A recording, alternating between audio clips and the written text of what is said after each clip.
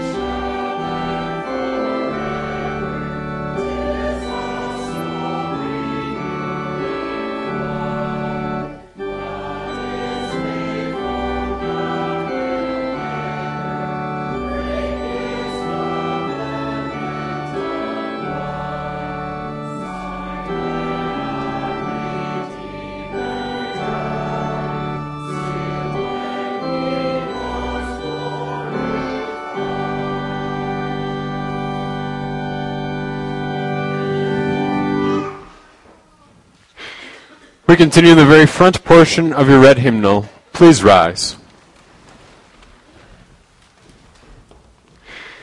And please also note, during the season of Lent, we will forego our most joyful songs, especially the Gloria in Excelsis and our Alleluias. We begin today in the name of the Father, and of the Son, and of the Holy Spirit.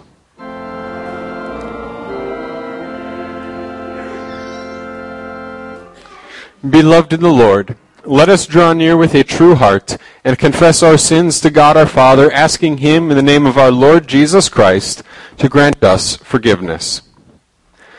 Holy and merciful Father, I confess that I am by nature sinful, and that I have disobeyed you in my thoughts, words, and actions. I have done what is evil, and failed to do what is good. For this I deserve your punishment, both now and in eternity. But I am truly sorry for my sins, and trusting in my Savior Jesus Christ, I pray, Lord, have mercy on me, a sinner. have mercy on us. Christ, have mercy on us. Lord, have mercy on us.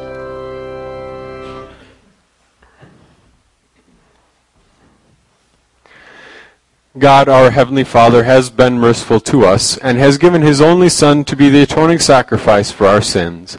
Therefore, as a called servant of Christ and by his authority, I forgive you all your sins. In the name of the Father, and of the Son, and of the Holy Spirit.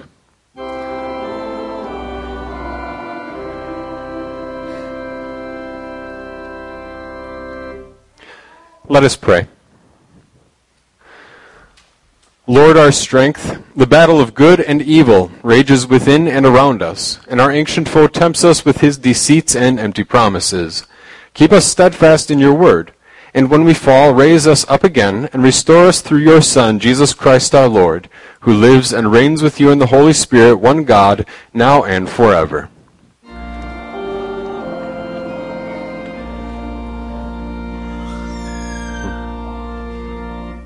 You may be seated for the reading of God's Word.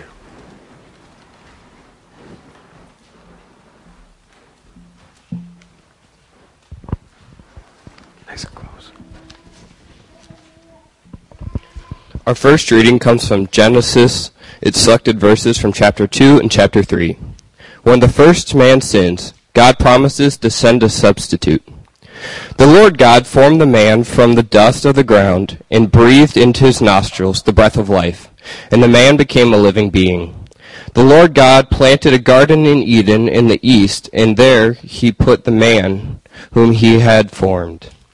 Out of the ground the Lord God made every kind of tree grow, trees that are pleasant to look at and good for food, including the tree of life in the middle of the garden, and the tree of the knowledge of good and evil. The Lord God took the man and settled him in the Garden of Eden to work and to take care of it. The Lord God gave a command to the man. He said, "You may freely eat from every tree in the garden, but you shall not eat from the tree of the knowledge of good and evil. For on the day that you eat from it, you will certainly die." Now the serpent was more clever than any wild animal which the Lord God had made. He said to the woman, "Has God really said, 'You shall not eat from any tree in the garden'?" The woman said to the serpent, "We may eat fruit from the trees of the garden, but not from the fruit of the tree that is in the middle of the garden. God has said, 'You shall not eat from it. You shall not touch it, or else you will die.'"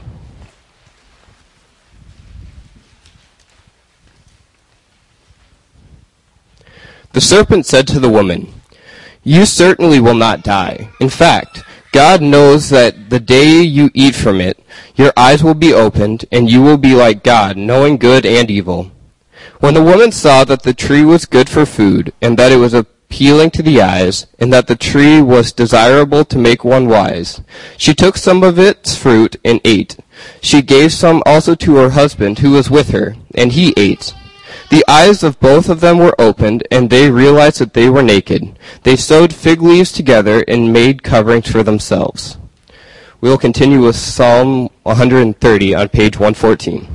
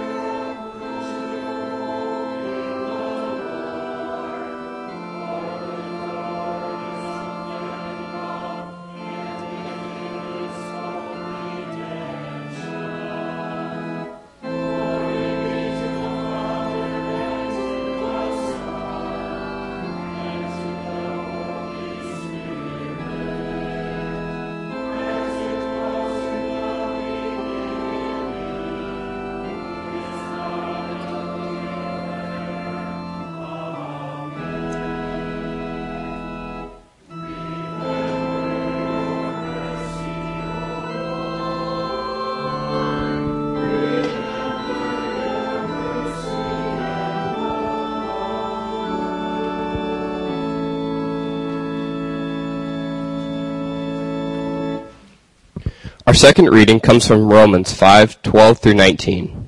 God sent another Son in human flesh to be the Son that Adam had not, and obey where Adam did not, in order to bring life where Adam brought death.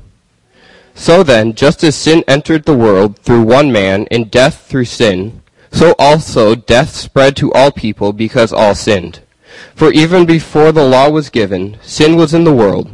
Now sin is not charged to one's account if there is no law, and yet death reigned from the time of Adam to the time of Moses, even over those whose sin was not like the transgressions of Adam, who is a pattern of the one who was to come. But the gracious gift is not like Adam's trespass. For if the many died by the trespass of this one man, it is even more certain that God's grace and the gift given by the grace of the man Jesus Christ overflowed to the many. And the gift is not like the effect of the one man's sin. For the judgment that followed the one trespass resulted in the verdict of condemnation. But the gracious gift that followed many trespasses results in a verdict of justification.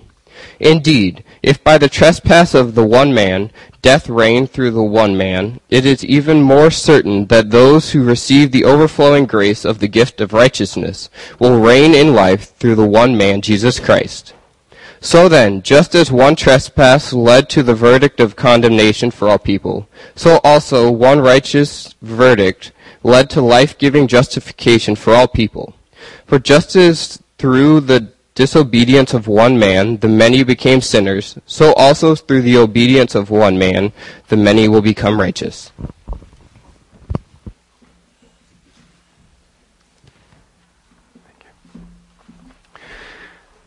Our theme verse is printed for you there. It comes from Matthew chapter 4. It is written, "Worship the Lord your God and serve him only." Thanks be to God. Please rise for the reading of our gospel.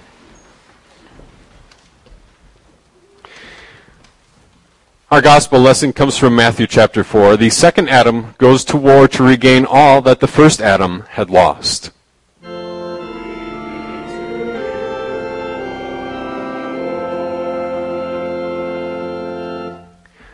Then Jesus was led by the Spirit into the wilderness to be tempted by the devil. After he had fasted 40 days and 40 nights, he was hungry. The tempter came to him and said to him, "If you are the Son of God, command these stones to become bread." But Jesus answered, "It is written, man shall not live by bread alone, but by every word that comes out of the mouth of God." Then the devil took him to the holy city. He placed him on the pinnacle of the temple, and he said to him, "If you are the Son of God, throw yourself down. For it is written, he will command his angels concerning you, and they will lift you up in their hands so that you will not strike your foot against a stone." Jesus said to him, "Again, it is written, you shall not test the Lord your God." Again, the devil took him to a very high mountain and showed him all the kingdoms of the world and their glory. He said to him, "I will give you all of these things if you will bow down and worship me." Then Jesus said to him, "Go away, Satan, for it is written, worship the Lord your God and serve him only." Then the devil left him, and just then angels came and served him. This is the gospel of our Lord Jesus.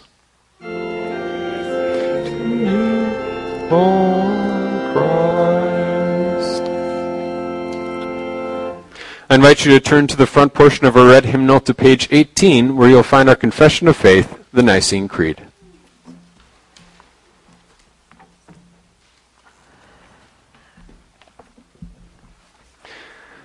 The Nicene Creed. We believe in one God, the Father, the Almighty, maker of heaven and earth, of all that is seen and unseen. We believe in one Lord Jesus Christ, the only Son of God, eternally begotten of the Father, God from God, light from light, true God from true God, begotten, not made, of one being with the Father. Through him all things were made. For us and for our salvation, he came down from heaven, was incarnate of the Holy Spirit and the Virgin Mary, and became fully human. For our sake he was crucified under Pontius Pilate. He suffered death and was buried. On the third day he rose again in accordance with the Scriptures. He ascended into heaven and is seated at the right hand of the Father. He will come again in glory to judge the living and the dead, and his kingdom will have no end. We believe in the Holy Spirit, the Lord, the giver of life, who proceeds from the Father and the Son, who in unity with the Father and the Son is worshipped and glorified, who has spoken through the prophets. We believe in one holy Christian and apostolic church. We acknowledge one baptism for the forgiveness of sins. We look for the resurrection of the dead and the life of the world to come. Amen. We continue with our next hymn, number 201.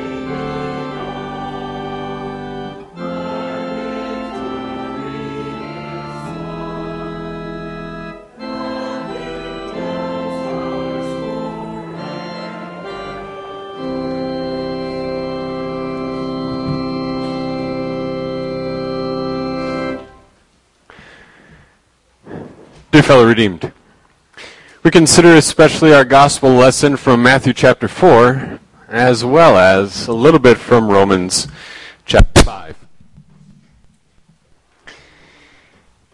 It's often called the fall into sin, as though Adam and Eve there in the Garden of Eden is nothing more than two people walking along an icy sidewalk or sliding down some ice-covered stairs. It's often termed that way, and we even speak that way about ourselves. Well, I don't know what happened. I just fell into sin again. But for them, and even for us, it didn't quite happen that way. It wasn't a fall so much as a Carl Lewis running a long jump off the edge of the cliff. And yeah, the consequent fall, and the bodies made from dust, turning back to dust, lay there at the bottom of the ravine like just so many shattered clay pots. And you might think, well, okay, Adam and Eve, but what does that have to do with me? But every single person, from Adam on down, shares the same guilt and starts in the same place, at the bottom of that blasted ravine. It's almost like as the clay lay there, and more clay appears, trying to climb back up, but can't. Well, maybe if you just try really hard, maybe if you commit yourself to Christ, maybe if you just have the right set of Christian principles, then you can climb your way back up. Or if you do X, Y, and Z for the Canadians in the room, then you can climb back up by your own ladder. But that totally misses the point, because dead means dead. And Adam and Eve used to be alive, spiritually alive, but now they were dead. And there was no climbing out. What were they to do? And you and I started life in the same place. And the way that God describes it here in Romans chapter 5 is that he draws exactly on the creation account of Genesis chapter 2, where God made Adam out of the dust of the ground, whoosh, breathed into him the breath of life. And then when God created Eve, that suitable helper, God did not go back to the dust and make an Eve. He took a piece from Adam, stretched and pulled and shaped and breathed into her the breath of life. And so every single person, Adam and Eve on down, all share the exact same human sinful flesh. There's no getting around it. And it actually is sin, and it actually is damnable, because that's the point that Paul goes on to prove. You see, Adam was the one who had been given the command. And Adam broke that command by eating from the tree. And his sin was borne out in all the clay pots shattered at the bottom of the ravine that were born after him, that shared the same human sinful flesh. Paul puts it this way: death reigned from the time of Adam to the time of Moses, even over those whose sin was not like the transgression of Adam, who is a pattern of the one to come. Now, what in the world? This is a very fine point that he's making here. God gave one command. God gave one command at the beginning of time, said, do not eat from this tree. And God didn't give any other commands until the time of Moses, when God gave the written law from Mount Sinai, the Ten Commandments, an excellent summary of God's moral law. And yes, people still had their consciences, they still had God's moral law written on their hearts, but Paul says the reason they died was because they were descended from Adam. It's almost like a basketball game. You might have been the all-star during the warm-ups, draining threes from all the other way at the other side of the court, scoring a lot of points that way, but the scoreboard wasn't ticking yet. And that's kind of the way God describes it, in a sense, that those sins committed before Moses were left unpunished. But the people still died. They died because they were descended from Adam, made from the same shattered clay pot. And no amount of effort or commitment or attempt or trying would ever be able to help them get up that ravine. Sounds like a terrible spot to be in. An even worse spot to be in is to be stuck there at the bottom and have somebody extend you a rope that isn't tied to anything. Here, if you just do this, then you'll be spiritually alive. If you just obey more, try harder, do more, refrain from more, then, finally, you'll have some spiritual life. But that fails. And the attempt of trying to put it out of one's mind, well, I'm actually alive because I feel alive, and I feel like I can make a decision to be alive and to please God, but that fails too. Clay pots telling one another that we're not broken. Sorry, we are.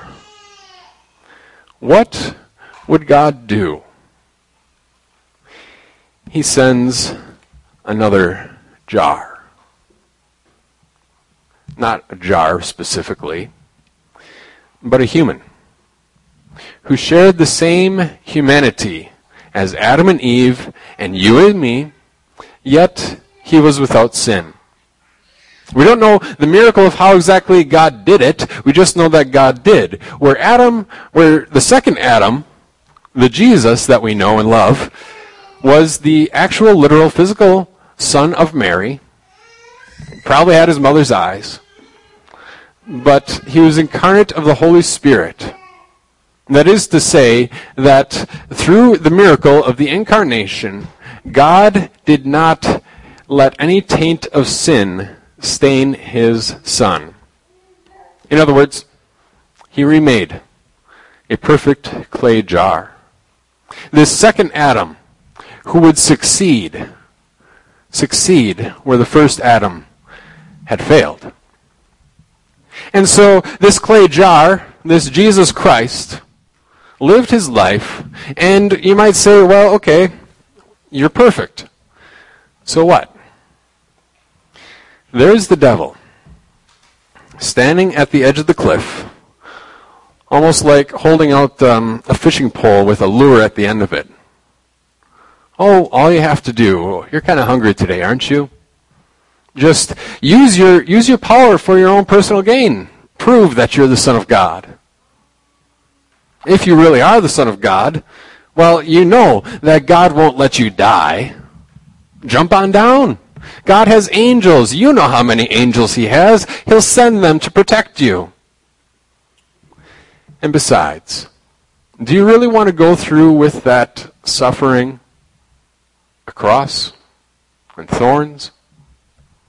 Just set all that aside, because God can promise you through me, Satan says, you can have a life of comfort and ease, your best life now, and all you have to do is just bow down. Just even bow your head. That's all it takes. The temptation was set, the lure dangled out there, and what would this clay jar do? Does he walk to the edge? Well, it's not that far. No. He says, absolutely not. And you could picture Jesus standing at the edge of that ravine, Satan right there, just saying, jump on off, it's okay. And Jesus says, absolutely not. Because I care about them. Because I care about them. The broken clay jars at the bottom of the ravine. And so Jesus battles Satan retaining his perfect track record of absolute holiness, only to exchange it, not that day in the desert, but to exchange it at the cross of Calvary, where God gathered up the shards of our broken sinfulness, placed them on his Son, and Jesus said to you and to me, here is you. Here is your new clay jar.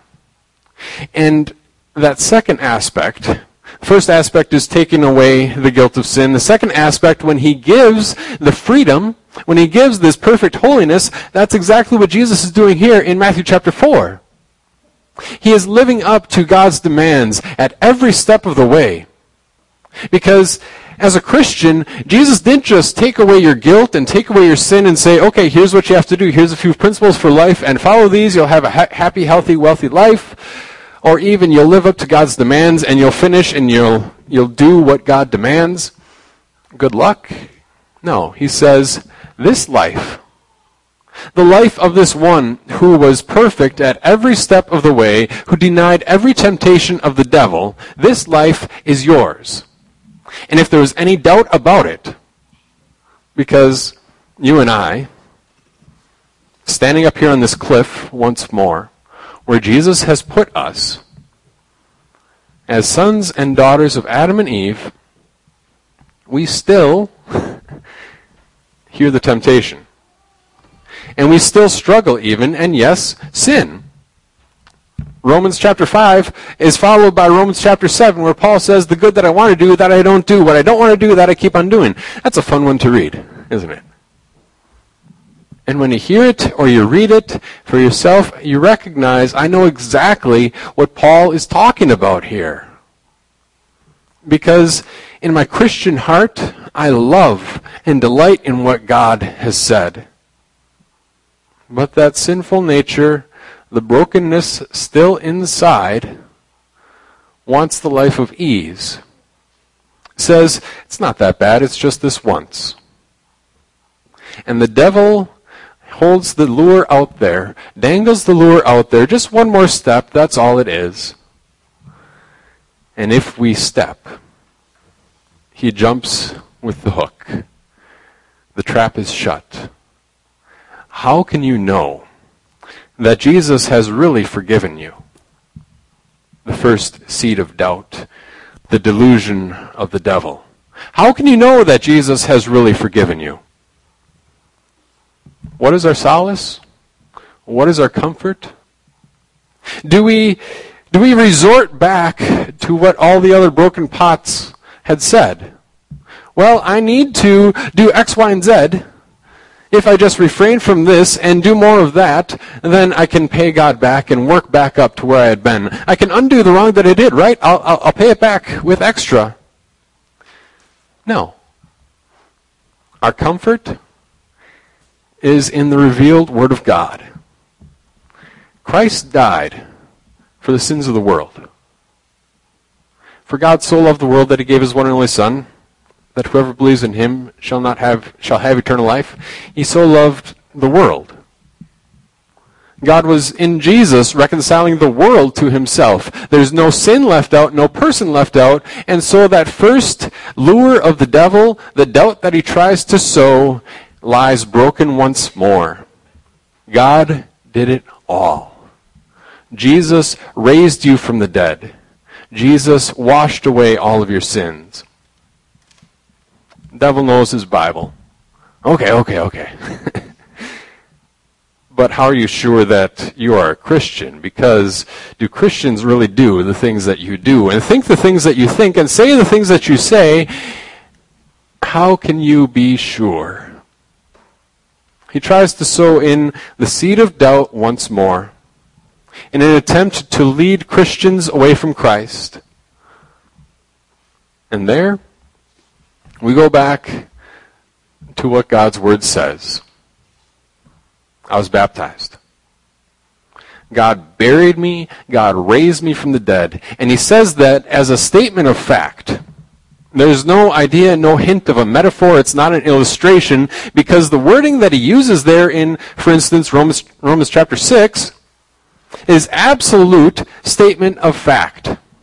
I was buried with Christ. I have been raised with Christ. And because God raised me from the dead in baptism, I know that I am alive. Because Jesus has announced his forgiveness in his word, I know that I am alive. Because Christ has clothed me again with his righteousness, I know that I stand as perfect and holy in the sight of God. Because Jesus died for the sins of the whole world and I have been declared forgiven, that is my status before God. You see, we look back to Adam and Eve, definitely. The first two people coming from a literal 7-day creation, and we are their descendants. The lessons of history have taught us again and again that Christians, even Christians, to say nothing of any other voices in this world, will try to direct us away from Christ, try to divert our attention from Jesus, try to sow in doubt where none remains. And the only comfort we have, the only certainty we have is in the Word of God, where he says, Jesus died and rose. And this forgiveness was made your own personal possession when the Holy Spirit created faith in baptism, when he nourished that faith in the living water of his Word, when he washed you again with his body and his blood. So you see, the Eden that God had prepared for Adam and Eve really pales in comparison to the eternity that God has in store for you and for me. And if you want to picture it, I mean, you can picture it any way that the Bible says, as a wedding banquet, as streets of gold, this new Jerusalem, as like the groom, Jesus, meeting his bride, the church. Any of those things. Allow me to introduce one. It's not on par with any of those, but perhaps it communicates with what we've talked about today. The picture of a cupboard. The picture of the place where absolutely perfect jars are kept safe. They've been washed, they've been restored, and they've been brought into the household of God. All of that revealed to us in the Word of God, seen today as this Jesus goes out and battles where we had fallen, and conquers where we had died, and raises us to life where we had been found, and promises eternal life with him forever. Amen. Please rise.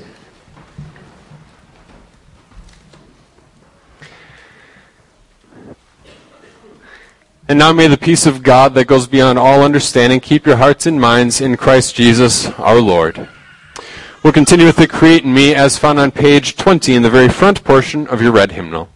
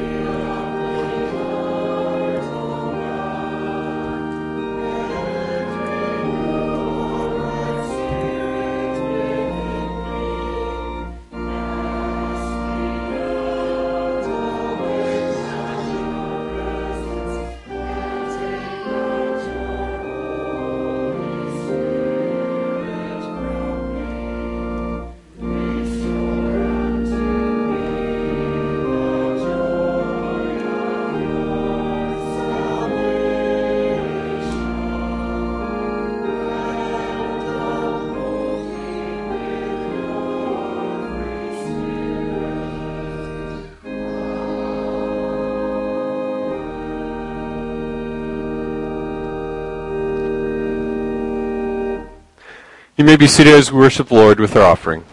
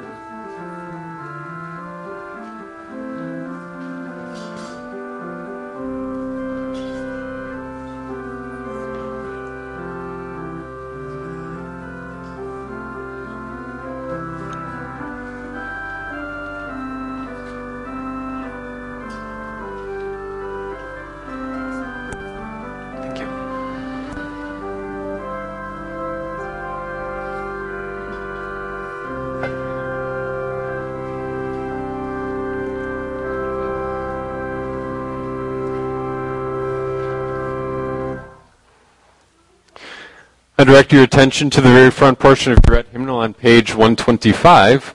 And on page 125, you will find our responsive prayer for the season of Lent. Please rise.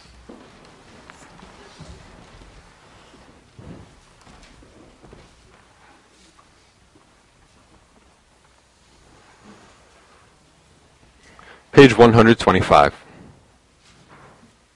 Heavenly Father, you loved the world and gave your Son to liberate us from sin and death by his obedient death on the cross.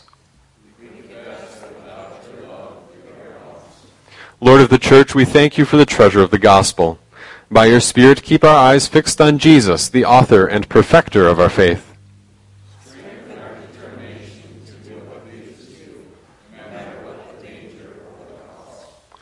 Let us pray for those who carry a cross in the name of Christ and face ridicule and persecution for the sake of the kingdom. Missionaries and chaplains, young people who stand up for what is right in the face of pressure to do what is wrong, and all who pay a high price for their faith and their values as Christians.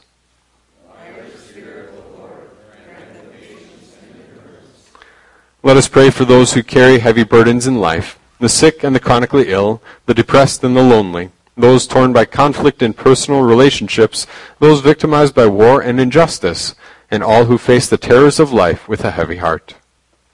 Grant them peace, O Lord, and in your mercy, be their guardian and friend, their comfort and hope. Let us pray for those who care for others, pastors and counselors, physicians and nurses, social workers and caring friends, all who feed the hungry, comfort the hurting, and stand beside the dying.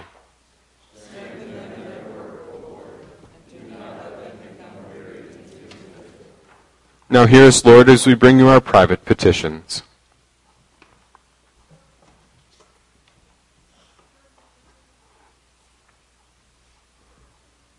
Help us run with perseverance the race marked out for us.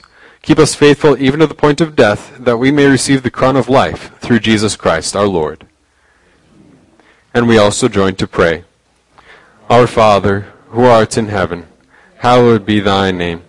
Thy kingdom come. Thy will be done on earth as it is in heaven. Give us this day our daily bread, and forgive us our trespasses, as we forgive those who trespass against us. And lead us not into temptation, but deliver us from evil. For thine is the kingdom, and the power, and the glory, forever and ever. Amen. I also direct your attention to page 156, the personal preparation for Holy Communion.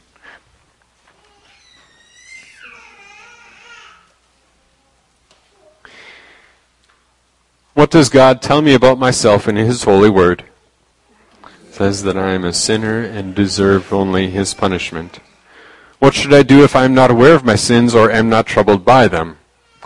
I should examine myself according to the Ten Commandments and ask how well I have carried out my responsibilities as a husband or wife or single person, as a parent or child, an employer or employee, a teacher or student.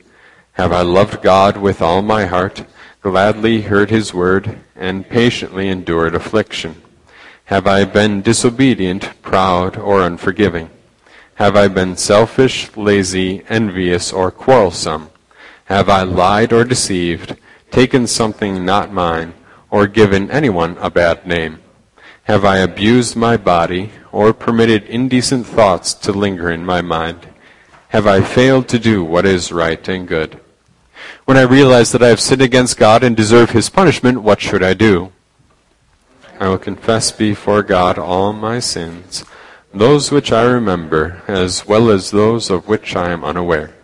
I will pray to God for His mercy and forgiveness. How do I receive His gracious forgiveness? His word assures me that Jesus led a pure and holy life for me and died on the cross for me to pay the full price for all my sins. Through faith in Jesus, I have been clothed in my Savior's perfect righteousness and holiness. What further assurance do I have that Jesus is mine and I am His? In Holy Communion, He gives me His body and blood, together with the bread and the wine, as a truly life-giving food and drink, to unite me with Him and my fellow believers. By means of this sacrament, Jesus not only forgives my sins, but sweeps away all my doubts about his love for me, gives me his own strength to live a God-pleasing life, and grants me a joyful foretaste of heaven. How can I be sure that I receive all these blessings in the Lord's Supper? I have his words spoken as his last will and testament on the night before he died. There he tells me, "Take and eat. This is my body. Drink from it, all of you. This is my blood, which is poured out for you for the forgiveness of sins. Do this in remembrance of me." How will I respond to this priceless gift from Jesus?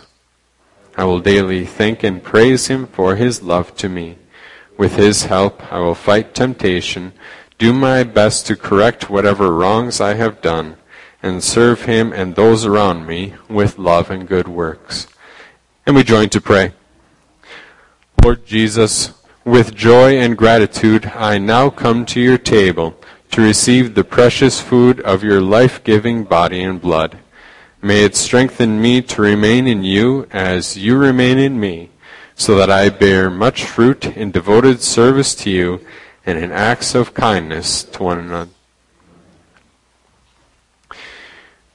We continue with the sacrament. The Lord be with you.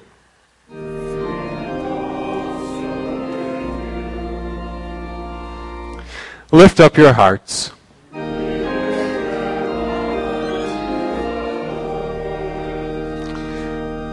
Let us give thanks to the Lord our God.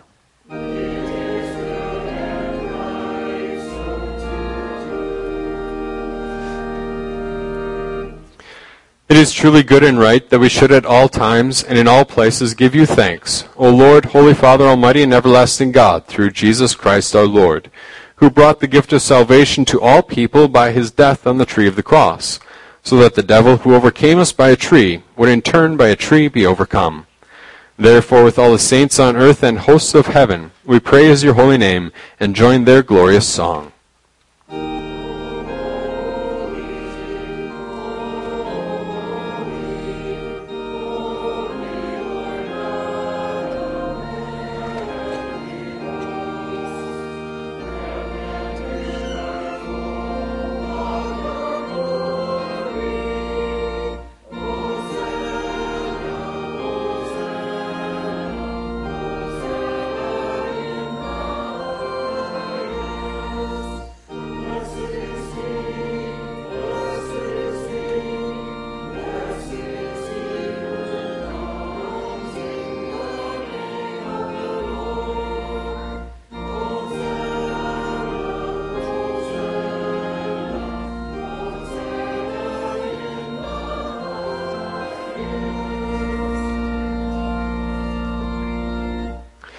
Our Lord Jesus Christ, the night he was betrayed, took bread, and when he had given thanks, he broke it and gave it to his disciples, saying, "Take and eat. This is my body, which is given for you.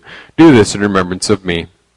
Then he took the cup, gave thanks, and gave it to them, saying, "Drink from it, all of you. This is my blood of the new covenant, which is poured out for you for the forgiveness of sins. Do this whenever you drink it in remembrance of me." The peace of the Lord be with you always.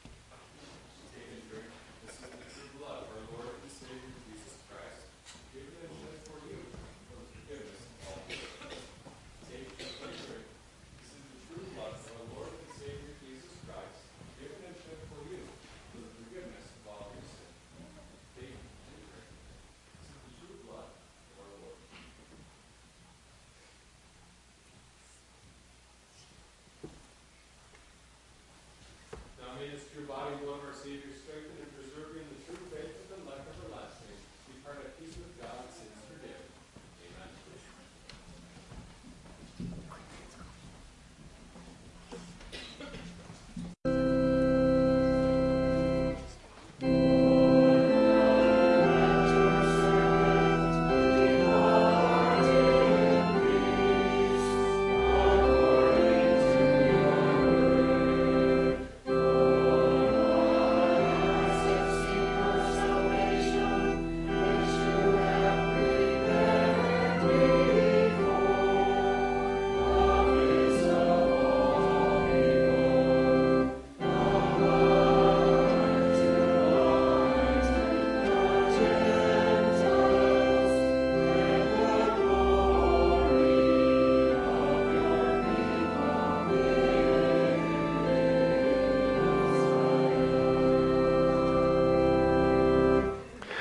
Oh, give thanks to the Lord, for he is good.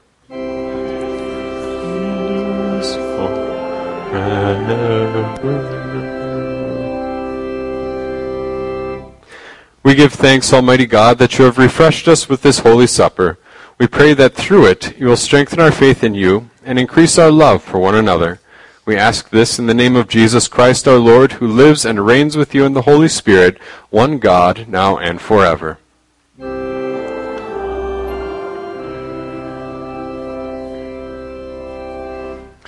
The Lord bless you and keep you. The Lord make his face shine on you and be gracious to you. The Lord look on you with his favor and give you his peace.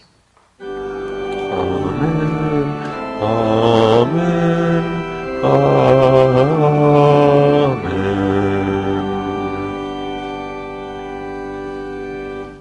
You may be seated for our closing hymn.